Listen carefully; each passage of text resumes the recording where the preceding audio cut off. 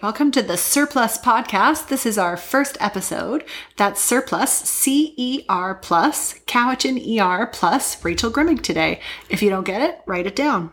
So I'd like to introduce you to Dr. Rachel Grimming. She's a psychiatrist. She has 8 years of emergency psychiatry experience.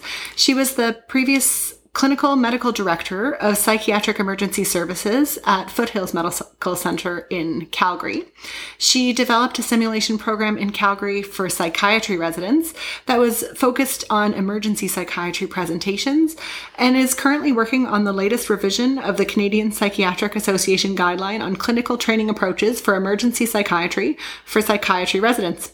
She's also a PQI participant with a project focused on reducing time in seclusion for patients at the CDH ER. Rachel, you're obviously an expert in this field. Thanks so much for coming to talk to us about this today. Thanks, Eva. It's such a pleasure to be here, and I'm really excited to talk a little bit more about management of agitation in the emergency department. I really hope to make this as practical as possible so it's helpful for emergency room staff. So you've dedicated the majority of your career to this topic. Why is it important to you? Well, psychiatric presentations in the emergency department are really common, and about 50% of them involve agitation. And we know that mental health presentations to the emergency department are on the rise, and this can be really anxiety-provoking for providers, and there's a higher risk of violence in the emergency department. We definitely see this in our department. Sometimes these patients are really loud. They can disrupt the entire department. They require a lot of staff to handle. And that sometimes drives us as medical providers into this fight or flight state too, which makes it really hard to deal with. Yeah, absolutely.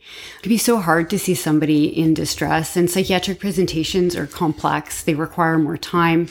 And especially now with increased emerge volumes, it can be really challenging to manage these presentations. Another piece of this is that emergency room providers often get little training in this area, can feel powerless to help folks in crisis. Frequently, there's very little that the hospital can actually do to meet people's needs when it comes to things like housing, finances, and access to primary care. And often they need access to more appropriate community resources that aren't available immediately from the emergency department. Definitely no easy answers here. I'm sure in this podcast, you'll be able to solve all these problems for us. Tell me about how this applies to CDH and the work you've been doing. Yeah, I'll do my best to help Eva. But in the last 3 years at CDH, there have been 74 PSLSs. So those are patient safety learning system events or adverse events that have been filed related to various levels of harm from the use of seclusion of mental health patients in the emergency department at CDH.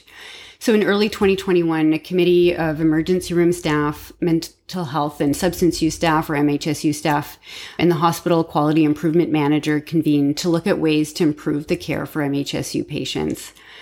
And as part of that, I also joined the Physician Quality Improvement Program or PQI program in July of 2021 to learn more about quality improvement methods to better be able to support the committee and address the care gaps for psychiatric patients in the emergency department.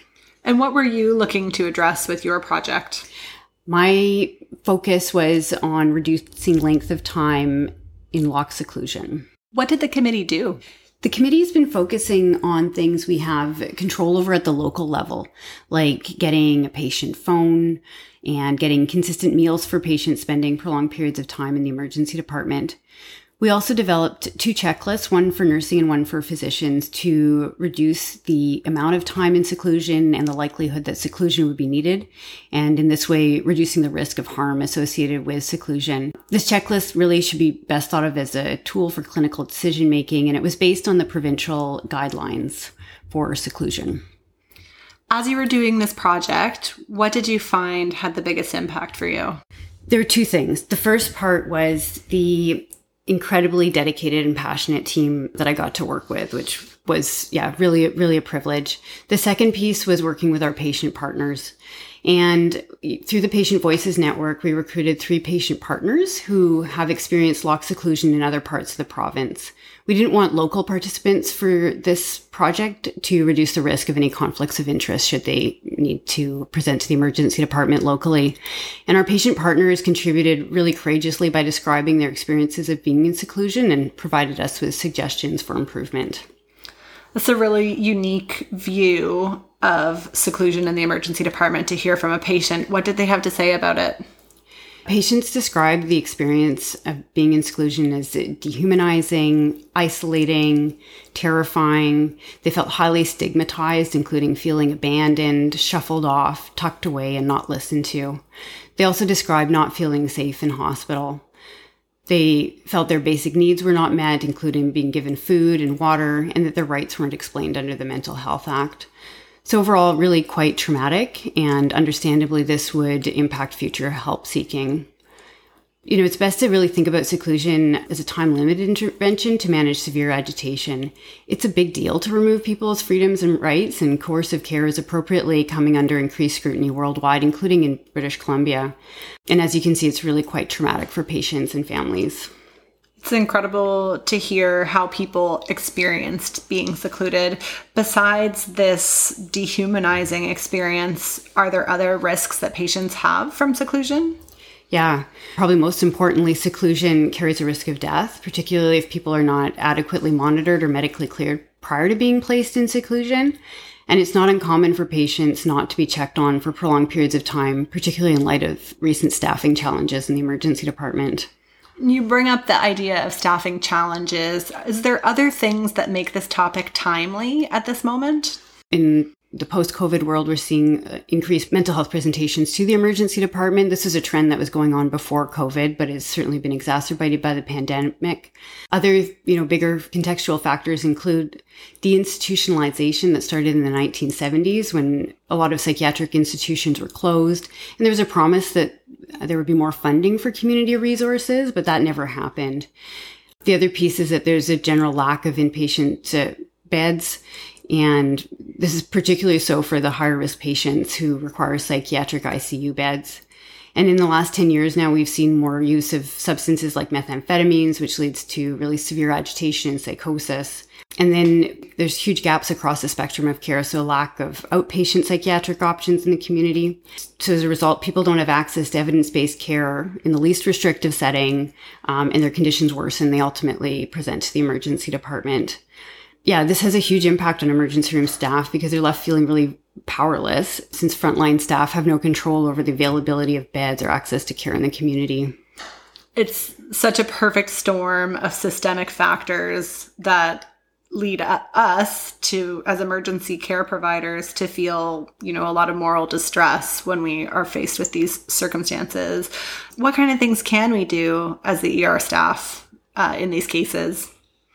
The ultimate solution is that we need timely access to a spectrum of care for people suffering from mental illness, including inpatient, outpatient options, so that people either aren't coming to the emergency department in the same numbers or they get beds when they need them. But in the meantime, continuing to advocate for patients, escalating concerns to higher levels of leadership like the CSOs and managers is an important piece. Yeah. The system is going to be slow to change, and we know that these high-level solutions are the ultimate solution. But one of the things you and I have talked about is there's a lot of things we can do as frontline staff to improve the patient experience and the provider experience. So can you talk a little bit about that? First I want to acknowledge just how critical the staffing situation has been in the emergency department and the increased volume in the context of COVID and the issues related to access to primary care. But you're right. There's simple things we can do tomorrow to make it easier to work with these complex patients. Some of the things our patient partners suggested is that they would really like to be listened to by emergency department staff and to be more engaged in their care. They often felt that their perspective was not heard. One person said, having more patience with people, and if care providers are calm and receptive, it could help patients calm down and be in a better place to communicate. That makes so much sense to me. If patients are saying, one of the things we've said is that we don't like to be yelled at by patients, but equally, patients like to be spoken to in a calm way. So I need to find a way as a provider to make sure that I'm feeling calm or appear calm when I'm interacting with them. Yeah, totally. How we approach patients can make such a huge difference. And these skills are really helpful for all of us. And these are skills that I use myself regularly. One of them is good verbal de-escalation, which can be surprisingly effective. I find it really helpful to remind myself that patients often feel afraid and totally out of control during a psychiatric emergency. And so validating any emotions and how hard it is to be in the emergency department can be really helpful. Like an example of a validating statement would be, it makes sense that you're angry right now. You believe that you were brought to hospital by the police inappropriately. It's helpful just to label the emotion, help people. That's just a nice way to communicate. Right. And so, another thing that you can do to help people regain that sense of control and agency is to offer them choices. And this, again, can reduce agitation. So, for example, you have a choice about how we will administer the medication. It can be in a pill form, injection. What would you like? That sounds so similar to how we interact with patients who have been victims of sexual violence, where control has been taken away from them. In a similar way, patients who come to the ER under the Mental Health Act have had some of their agency taken away. And so giving that agency back can be therapeutic. Absolutely.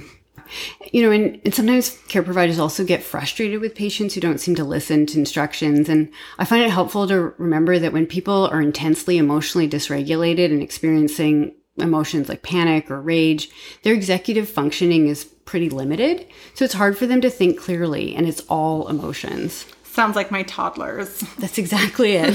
So toddlers and adults who are dysregulated don't have full access to their frontal lobes. So the best way to communicate in a situation like that is with short sentences, really simple vocabulary, significant repetition, and the conversation really needs to stick to basic topics until the patient's better regulated and they can actually hear what's being said.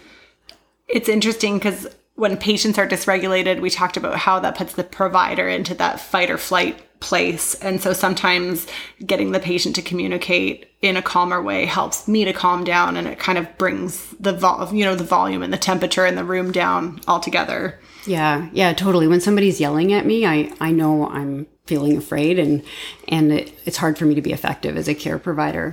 So something I might do in a situation like that is to repeatedly request that the patient sit down before we proceed with the interview. And it's also really helpful to tell people, to lay out clear behavioral expectations. Something like, I really want to be able to help you, but it's hard for me to do so when you're yelling and swearing at me. And it sounds like you're really bringing that back to you then, and using I-focused language. I can't help you when I'm being yelled at, rather than labeling you're a yeller. Yeah, totally. Yeah, because I'm trying to sort of set myself up to be as effective as I can with this individual. Another thing that is surprisingly effective is using an ice pack, and you can put it just below the eyes on the upper cheeks and hold it there for 30 to 60 seconds. This stimulates something called the mammalian dive reflex, which is powerfully calming for the nervous system, and it helps to reduce the intensity of emotions and helps people to start to think more clearly. It's funny, this technique is something you and I have discussed off of the podcast before, and I've started using it for my kids when they're really dysregulated. And I'll confess, sometimes I use it for myself. And I found, even personally, it's just something to focus on besides the negative emotions that I'm having. It's really grounding to feel the ice on my face. And then on top of that, this secondary physiologic drop in heart rate and breathing, like I'm being submerged in ice water. Yeah, totally. It's amazingly effective. Of course, this is something you can only use with a patient who's cooperative. So the best kind of patient in the emergency department might be somebody who's really anxious, or somebody with borderline personality disorder who's experiencing significant emotional dysregulation. Since you and I have talked about it, I've tried it with a few patients, and I found it more effective if I give the patient a bit of a preview to say something like, this is going to sound really weird, but what if we try this technique and here's why? Then I find people are a little bit more receptive to it, rather than just, smashing their face with an ice pack. Totally. It definitely takes some buy-in. It is a bit of an odd request, but the feedback is pretty consistently, for most people, that is really helpful. Any other hot tips that you like to use for people who you can verbally de-escalate? Yeah. Another really helpful quick technique that you can use in the emergency department is teaching somebody paced breathing. Basically, paced breathing is where you breathe out for longer than you breathe in. So like breathing in for 4 counts, out for 6, or in for 5 and out for 7. And again, this also activates the parasympathetic nervous system. Another technique you could consider is progressive muscle relaxation, where people progressively tense and relax muscle groups throughout the body. And this is something they could do, while sitting in a stretcher. And it's important to comment that none of these techniques are going to work for everybody, but for somebody who's only moderately dysregulated, you might be able to get them into a situation where you can avoid using medication simply by using these techniques. Yeah. Being in the ER is so stressful. Are there other things that we can modify to help people feel less stressed when they come to us? I like to think about the HALTS acronym. So the H stands for hungry or hormonal. A is for angry. L is for lonely. T is for tired. S is for sick or scared. And then I add a P on for pain. So when we attend to these kind of things, it can really help people feel less stressed. And that includes, basic things: food, water, warm blanket. And sometimes, a sandwich can make all the difference. And I like to think about that as the sandwich therapy. Definitely. I mean, what you're describing is applying basic human compassion, speaking to people respectfully, attending to their basic needs in order to help take people out of a very stressed state into a slightly less stressed state. Yeah, that's exactly it. I mean, compassion is taking action to alleviate suffering. And there's a lot of suffering in the emergency department. And when we are able to do something to effectively alleviate suffering, it helps to mitigate against burnout and empathy fatigue. So I tried a sandwich, I tried some ginger ale and a blanket, I've done verbal de-escalation, I've offered skills, and it hasn't been helpful. Then what do I have next as a provider? Oral medications would be the next appropriate step, unless there's any acute safety concerns, and then you would want to involve security and think about intramuscular medications. So if we're starting with oral, what do you recommend? First, I would establish a provisional diagnosis for the agitation. So if the agitation is secondary to a medical cause or delirium, I would treat the underlying cause first, and the underlying etiology would dictate whether benzodiazepines or atypical antipsychotics would be most appropriate. If the agitation is due to a psychiatric condition like schizophrenia or bipolar disorder, then atypical antipsychotics in conjunction with benzodiazepines are preferred. Atypical antipsychotics are preferred over typicals because of the lower rates of dystonia. And it's important to talk about these verbal de-escalation techniques and the use of oral medication, but we know sometimes in the emergency room, things get out of control. The patient's trying to throw their tray at me. I feel like they're trying to kill me. Sometimes they are trying to kill me. What do I do then? Yeah, well, I mean, that's terrifying and awful. So yeah, obviously we need to look after ourselves, make sure that other staff as well and patients are safe. And so, yeah, when you're in a situation like that, getting security involved immediately and then looking at involuntary measures that are needed. It's also important to remember that we want to use the least restrictive interventions for the shortest duration of time. On that note, physical restraints really should be used as a last resort because they carry such significant risk like sudden cardiac death, rhabdomyolysis, broken bones, positional accidental asphyxia. And because of these risks, some U.S. hospitals are moving towards policies where they don't use physical restraints anymore.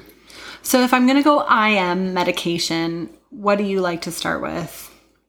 So with intramuscular medications, just in general, the goal is to use the minimal amount of that chemical restraint to achieve calmness. So the goal is calmness, not sedation. And I just want to make mention that there's no rationale to support previous practices of rapid neuroleptization, whereby patients were given large cumulative doses of medications in a short period of time to induce sedation. So for the most severely agitated patients, a combination of Haldol or loxapine with Ativan intramuscularly remains a really effective option. As an emerge doc, ketamine is another option, but that's more in your area of expertise.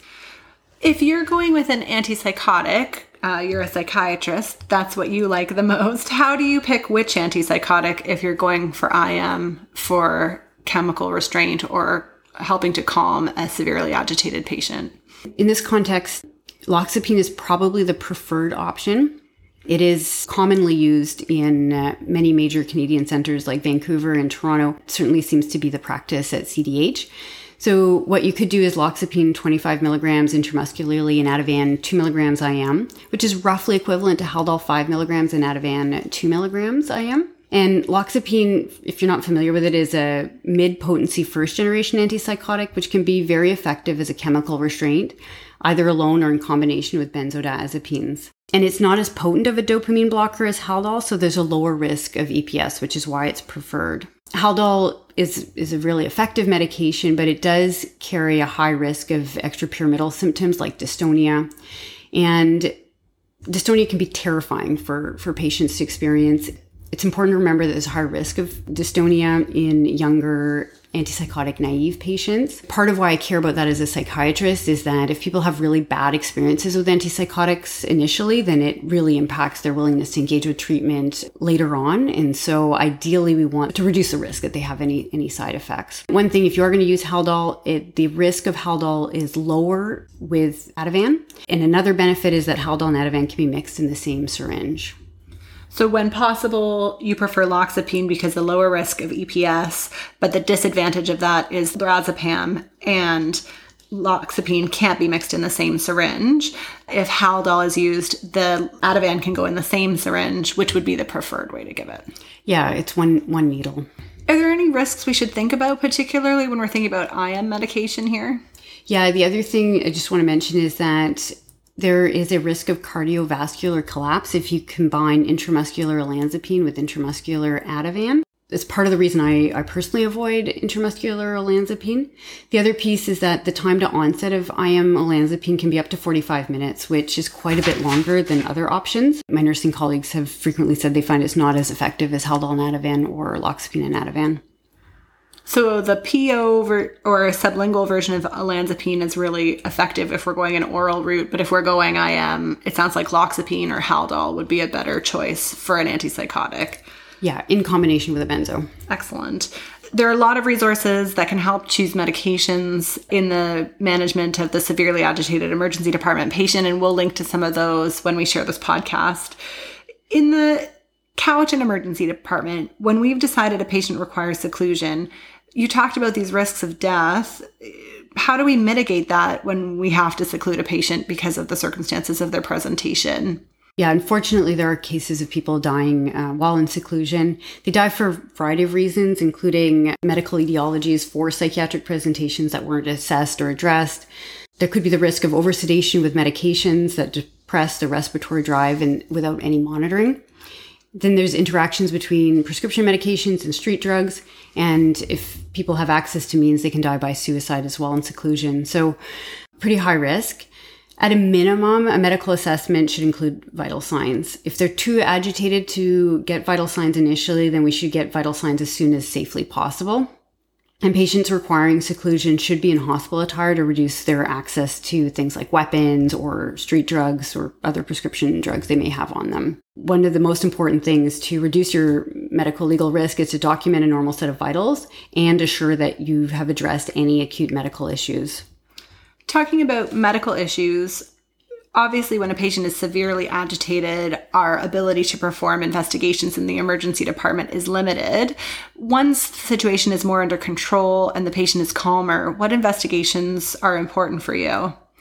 So the standard panel of blood work that is helpful in an acute inpatient setting from a psychiatry perspective is CBC, electrolytes, and extended lights like calcium, magnesium, phosphate, creatinine, liver function tests, TSH, and B12. If you're able to order that, that's fabulous. We probably won't need to redo any blood work unless there's more extenuating circumstances. ECGs are important for anybody who's being admitted to psychiatry because most of our medications prolong the QT interval. And obviously, if there's any personal family history of cardiac issues and if they use street drugs. Urine tox screens, I know from the Emerge perspective, it won't change your disposition, but it does help us in psychiatry. So the sooner it's collected, the more helpful it is. So we appreciate if you're willing to do it, but understand if you don't. The last piece would be brain imaging. And so if there's focal findings on a neurological exam or it's a new psychiatric presentation over the age of 50, those would be clear indications to order a plain CT of the head. Well, I'm so thankful that you took the time to chat to us about this topic. I really appreciate your insight into the patient experience of seclusion. It's a great reminder to us about why it's important to be judicious about our use of it. And these are a really helpful resource in terms of the medical management of agitation in our emergency department at Cowichan Hospital. So thanks for sharing your expertise today. It was my absolute pleasure to chat with you, Ava. Thank you so much for having me. And if people have further questions, I'm happy to make myself available. Well, that brings the end of the first Surplus, that's Cowichan ER plus Dr. Rachel Grimmink, to a close.